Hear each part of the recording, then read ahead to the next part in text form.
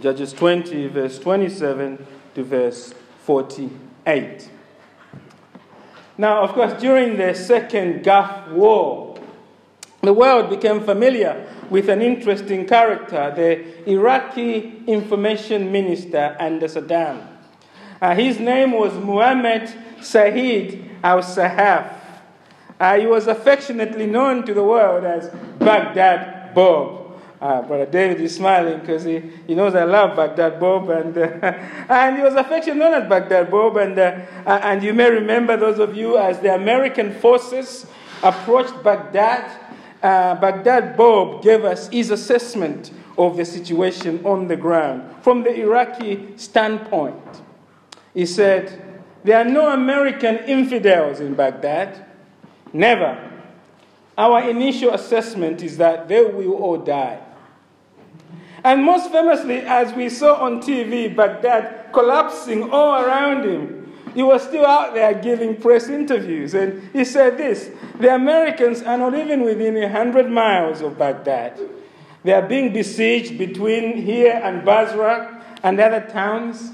Even the American command center in Qatar is under siege. We chase them here and they chase us there. That's just how it is." And of course, as we were seeing the pictures, we knew the claims of Baghdad Bob throughout really were ridiculous. But he was so confident in himself, and the more he talked, the more some of us thinking, well, maybe CNN is colluding with the Americans here. Maybe there is no smoke. There's no smoke without fire, as they say. So perhaps he's onto something here. We started doubting. He was planting doubts in our minds. Could he be right after all? But of course, history says that the facts, in the end, spoke for themselves. Iraq was completely overrun by the Americans. Baghdad's Bob, comical propaganda, in the end, failed to win the war. As I thought about the saga of Baghdad Bob, it reminded me that it is important to know the facts of life for ourselves, isn't it? It is important to know real facts, what is true and what is false. And we need to know that really, especially during times of war, because our lives depend on it. The Bible teaches us, of course, that all human beings are involved in a war. It is a spiritual war.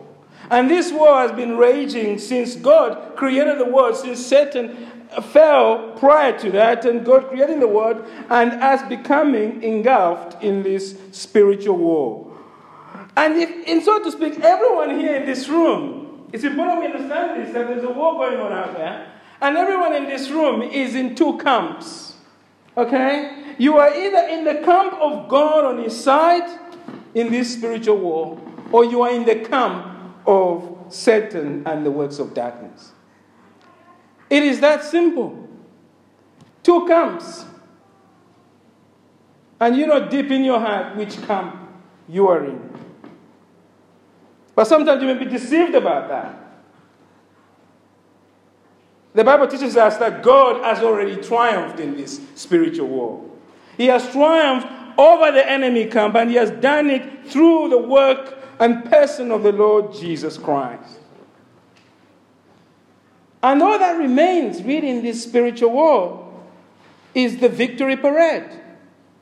The war was won on Calvary by God. And all that remains now is the victory parade when the Lord Jesus Christ appears for the second time to make all things new. Those are the simple facts. And the question you have to answer for yourself this morning as you sit here is very simple. Do you share in this triumph of God? Are you on his side, or are you in fact his enemy? And if you do share in the triumph of God because you've come to that position of surrender, what difference is it making in how you live? Are you resting in this victory that Christ has won at such great cost? Is it changing, transforming your life? Are you going out there enforcing his victory, so to speak? We'll talk about that. Because this morning, you see, I want to talk about two implications of God's amazing triumph in Christ. Looking at this passage, look with me at Judges 20, verse 27. There's just two implications I want to draw for you, and they're in your outline. The first thing we see from this passage is that all false believers will be destroyed by God. All false believers will be destroyed by God. Now, those of you who were here last week, we saw that Israel, if you don't know what's going on in this passage and you've just read it for the first time, what's happening here is that Israel is in the middle of a civil war. And this civil war is raging between the 11 tribes of Israel against Benjamin. Israel is standing with God and wants to punish Gibeah. It wants to punish Gibeah for those sins that Gibeah committed in Judges 19. But Benjamin has broken ranks with other tribes, the 12 tribes, and is protecting Gibeah. It is siding with sin against God. And this war should be very quick. Why should it be quick? Because Israel has 400,000 soldiers. And Benjamin only has 26,000 troops. But God has allowed, as we saw last Sunday evening, Israel to already lose what? Twice. Israel has already lost twice. And He has done that. God has allowed that to fashion them, to bring them closer to Himself. So let's go to verse 27. We see that Israel now, after losing twice, approaches God. We saw some of this last week. Approaches God for the third time to ask for help. And God assures them of victory, as we saw last week. Let's look at verse 27 to 28. And the people of Israel inquired of the Lord, for the ark of the covenant of God was there in those days. And Phinehas, the son of Eleazar, son of Aaron, ministered before it in those days. As I mentioned, this is happening in the very early history of Judges. Judges 17 to 21 is an appendix to the book. So this is actually happening perhaps before chapter 2 of Judges. So Phinehas is still the high priest, and the ark of God is there. And listen to what Israel asked. Let's read it in verse 28. Shall we go out once more to battle against our brothers, the people of Benjamin? Or shall we cease? And the Lord said, go up, for tomorrow I'll give them into your hand. So God is saying, go and attack tomorrow. The war is already won. Victory is assured. And of course, what happens is that Israel goes out, it gets ready, its war machine, and it quickly swings into action and goes to battle. Let's read on 29 to verse 31. So Israel set men in ambush around Gibeah, and the people of Israel went up against the people of Benjamin on the third day, and set themselves in array against Gibeah as at other times. And the people of Benjamin went out against the people and were drawn away from the city. And as at other times they began to strike. So Benjamin is now striking the people of Israel and kills some of the people in Iowa, one of which goes up to Bethel and the other to Gibeah. And in the open country, about 30 men of Israel now lose their lives. We read there in verse 31. So like before, the army of Benjamin appears to have a upper hand. Okay? Israel has lost twice already, and it looks like this third battle just turned out the same. They look that they're winning, and they start bragging, right? Look at verse 32. And the people of Benjamin said, they are routed before us as at first. As I read this, I imagined that if this was happening now, we can imagine the army generals of Benjamin perhaps going on Twitter saying, look, the war is over. Israel, pull back. You are on the wrong side of history here. You've lost now for the third time again. But you see, what Benjamin doesn't know is that Israel is now losing on purpose.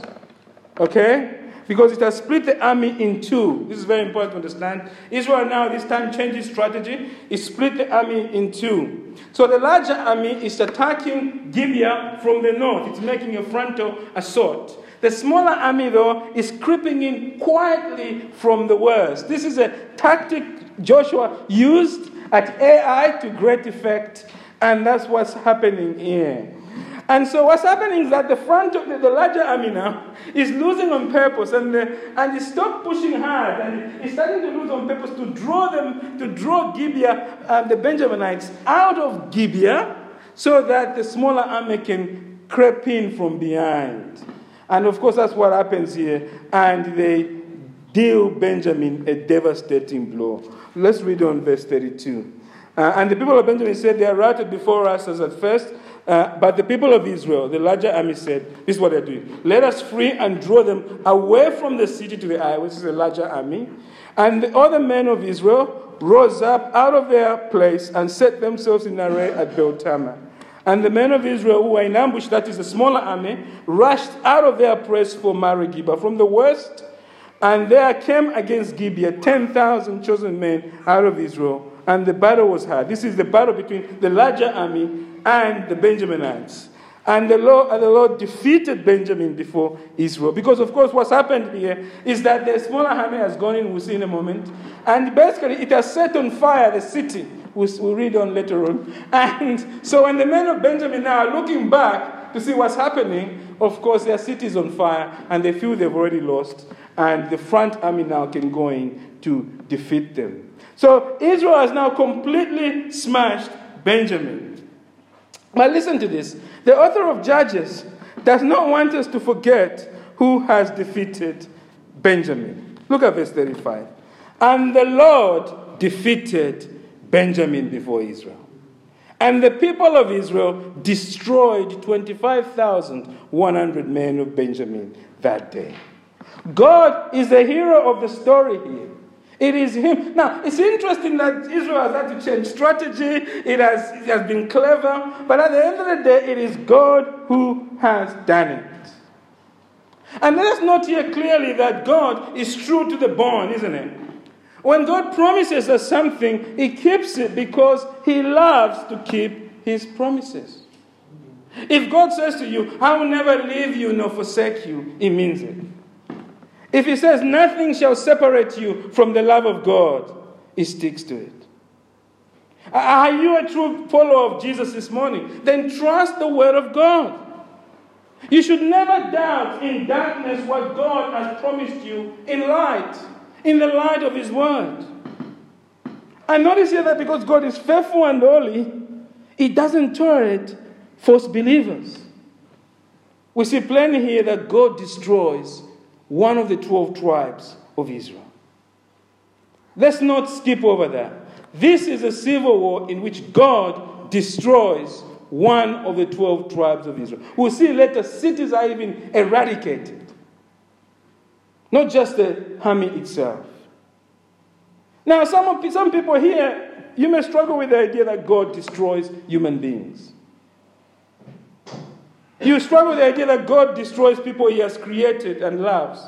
And he destroys them because they have rejected him. And that makes some people uncomfortable. Well, we can come to that, but it is much worse than that. Take a look outside Gibeah. The 26,000 dead bodies there are not bodies of people who don't attend church. They are not dead bodies of atheists of Canaan. The dead bodies out there are of religious people who believe in God. They have been giving offerings. They are part of the nation.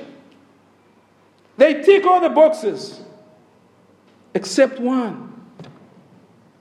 They don't tick the box of their heart. Their hearts are far from God. The Bible is saying to us here that being a child of God, friend, is not a matter of birth or nationality. It's not a matter of denomination. It's not a matter of being born in a Christian family. It is a matter of the heart.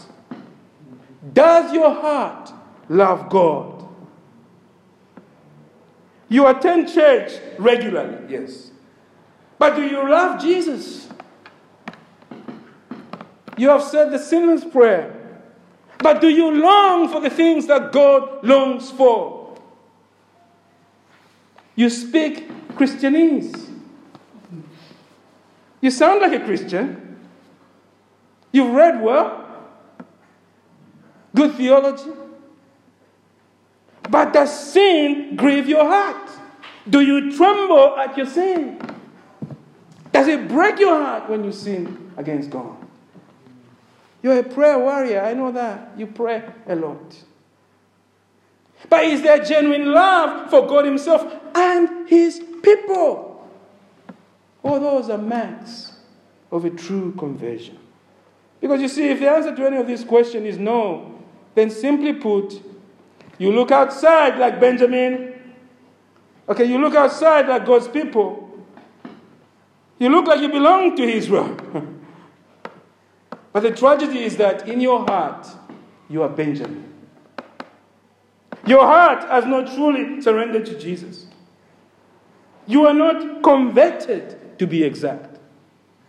And beloved, that is a heartbreaking situation for any of us sat here this morning to be in. It is heartbreaking because right here, right now, we have two groups of people sat next to each other. One with God and one with Satan. It is heartbreaking because this is a situation also in our families. We are brothers and sisters. One is in the camp of God. One is in the camp of Satan. It is heartbreaking because God is reaching out to you across the chasm of sin by the death of Christ, but you are refusing to come to Jesus. You are refusing to surrender to Him. That is heartbreaking. It is heartbreaking because Jesus is so wonderful. He left the glories of heaven for you, and you are rejecting Him to remain in Satan's domain. That's heartbreaking.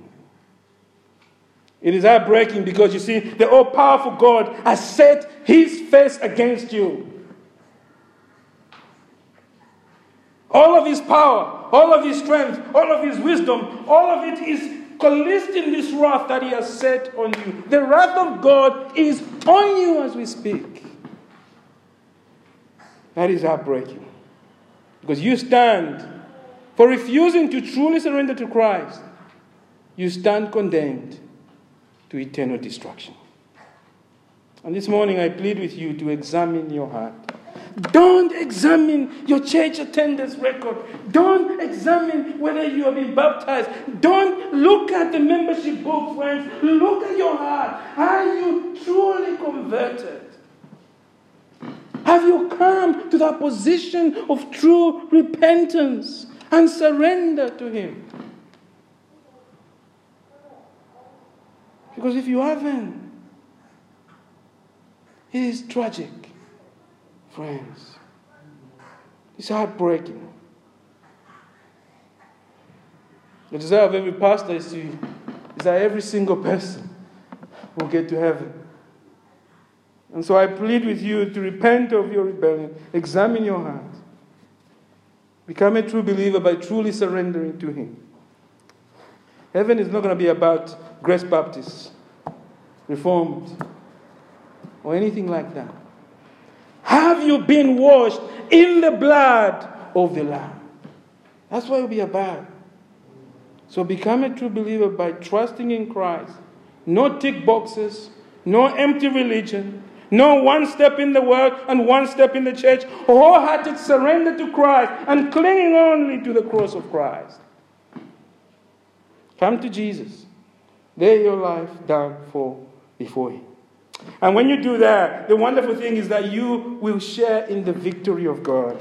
And that is the second and final implication. So the first implication is all false believers will be destroyed by God. And that is tragic. The second implication is that all true believers, those who are truly believers, are victorious in Christ.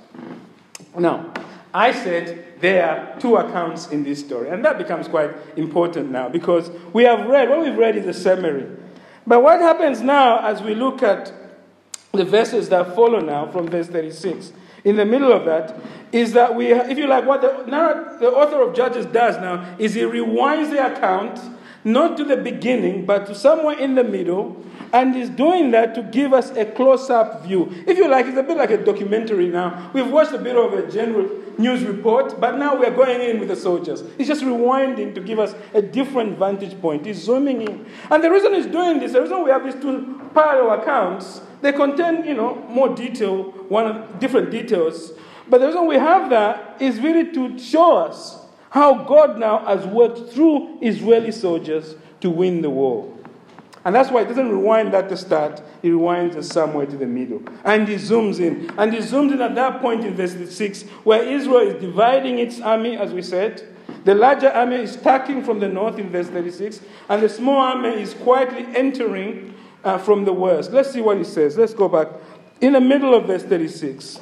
Verse 36 actually starts off by saying, so the people of Benjamin saw that they were defeated. Now, the new account, if you like, the parallel account starts. Again, the men of Israel gave ground to Benjamin. This is the larger army, because they trusted the men in ambush, that is the smaller army, whom they had set against Gibeah. Then the men in ambush hurried and rushed in against Gibeah. The men in ambush moved out and struck all the city with the edge of the sword. Now the appointed signal, so it's just describing what was happening. Now the appointed signal between the men of Israel, this is the larger army, and the men in the ambush, the smaller army, was that they had made when they had made a great cloud of smoke rise up out of the city. So when they've crept in, they should make a great cloud of smoke, okay? And the men, verse 39 tells us, the men of Israel should turn in battle. So that's the plan. Now, Benjamin had begun to strike and kill about 30 men. So this is a decoy. And then we are told, they said, surely they are defeated before us, as in the first battle. So they are boasting, as we've seen already. Verse 40 tells us, but when the smoke began to rise up out of the city in a column of smoke, when the signal began to rise, you get what I'm saying? The Benjaminites looked behind them, and behold, the whole city went up in smoke. So this is something I've explained already, but it's telling us again here how it worked. Essentially, the tribe of Benjamin are attacking the larger decoy army, only to look back, as I've said, and to see the city of Gibeah going up in smoke behind them. And of course, they then start panicking. And while they are panicking, the Israeli army, of course, goes in for them and begins to mow them down, destroy everything. Let's read verse 41 to verse 44. The men of Israel turned, the larger army, and the men of Benjamin were dismayed, for they saw that disaster was close upon them. Therefore they turned their backs before the men of Israel in the direction of the wilderness, but the battle overtook them. And those who came out of the cities were destroying them in their midst. Surrounding the Benjaminites, they pursued them and trod them down from Nohah as far as opposite Gibeah on the east. 18,000 men of Benjamin fell, all of them men of valor.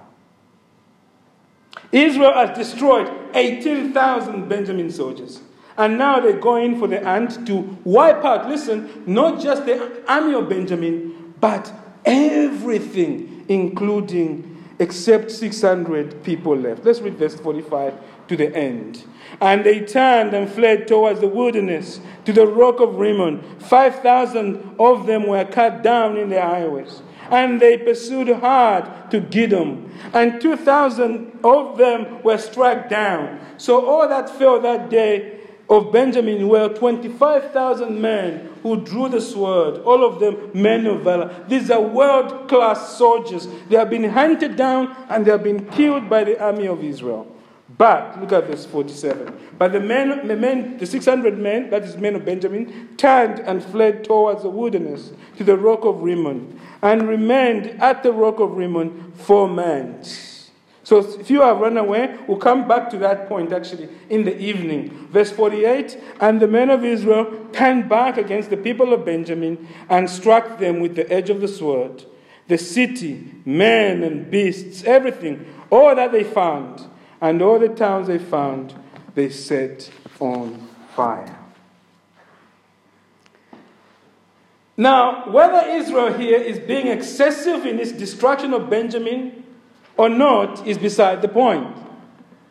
The central point here is that God is working through righteous wrath through Israel to completely bring punishment on these false believers. God's wrath has been poured out on Benjamin. Everything completely destroyed. And we've talked about that. So more importantly here is that the victory of God over Benjamin is also Israel's victory. Because notice here that they prayed to God for victory and God granted them victory. And God has granted it to them. They are triumphing over their opposition. The war is over now. God's people have won because God has enabled them. And I want to tell you this morning that what is true for Israel is also true for us in Jesus. Because you see, as we learned last week, Israel here is not so much as an example for us as pointing us forward to Jesus, the true Israelite. Jesus comes as king who conquers his enemies. Jesus, through his death and resurrection, has defeated sin, death, and hell for us. If you're a true believer today, you share in the victory of Christ. Now, this doesn't mean there's no more fighting for us to do. Right? We're still engaged in spiritual warfare. And the reason is simply this. The war against evil has been won for us by our Lord Jesus. But while we are still alive in this world, God is involving us to do some mop-up jobs. Okay? The war is finished, but we're going around doing some mop-up jobs. This is why God has left you in this world. Why? Because you are the means through which He's now enforcing His victory. How do you do that? Through the spread of the gospel. Until Christ comes in glory. God could have ended it all on Calvary, end of story, save just a few. But out of His grace, you see, He's involving you in that now. And this means we still face opposition because even though Satan has lost, he has not yet been caged. He's walking around refusing to quit. Even though Jesus has destroyed the power of sin in our lives, this world is still full of deadly landmines. If you're familiar with civil war, long before the war is finished, there are still landmines to be cleared. That's what Princess Di was involved in, isn't it? That work of helping to ban landmines. Because in any war, there are always remnants of danger remaining. And it's the same for us. Christ has defeated and removed the guilt of sin, he's defeated the power of sin, but the landmines of sin still remains. It is a legacy of the spiritual war that has been fought and won by Christ. And even though Jesus has ushered in already, listen, we'll look at Mark at the beginning of July, we'll see that the kingdom has already broken in. Christ is establishing his kingdom. It's already here. And yet, there's still an element of the not yet. There's still the new heavens and the new earth to come. My point is that as long as we're still alive in this world, we will face opposition. And you need to remember this truth. You need to remember the truth that Jesus has conquered for you so that you can face your opposition properly. Friend, now is not the time for you to switch sides.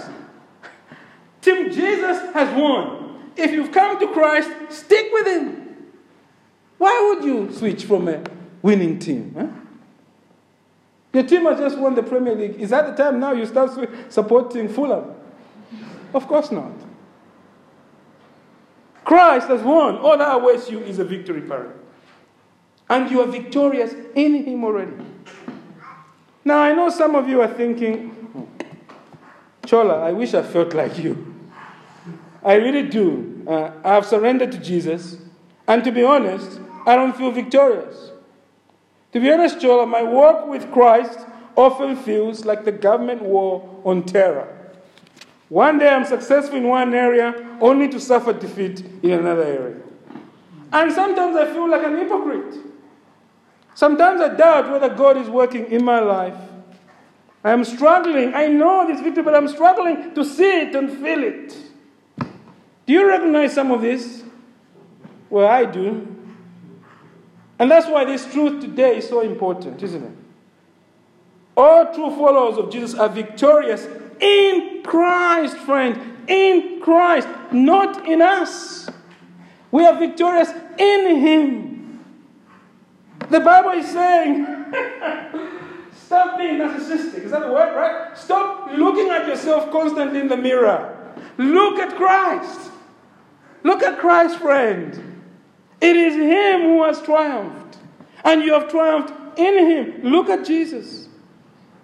Take a closer look at him there on that brutal Roman cross. Look at him there, hanging there on the cross. You are there with him. Jesus has removed the guilt of sin and triumphed over all cosmic powers of this dark age. Look at the empty tomb. It is empty, friends. It is empty. Jesus is alive. Death cannot hold him.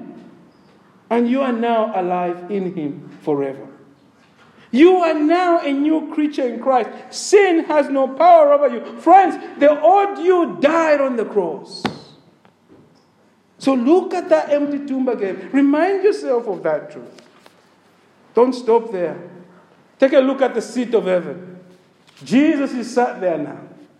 And you are there, sat with him, ruling and reigning, victorious in heaven with Christ.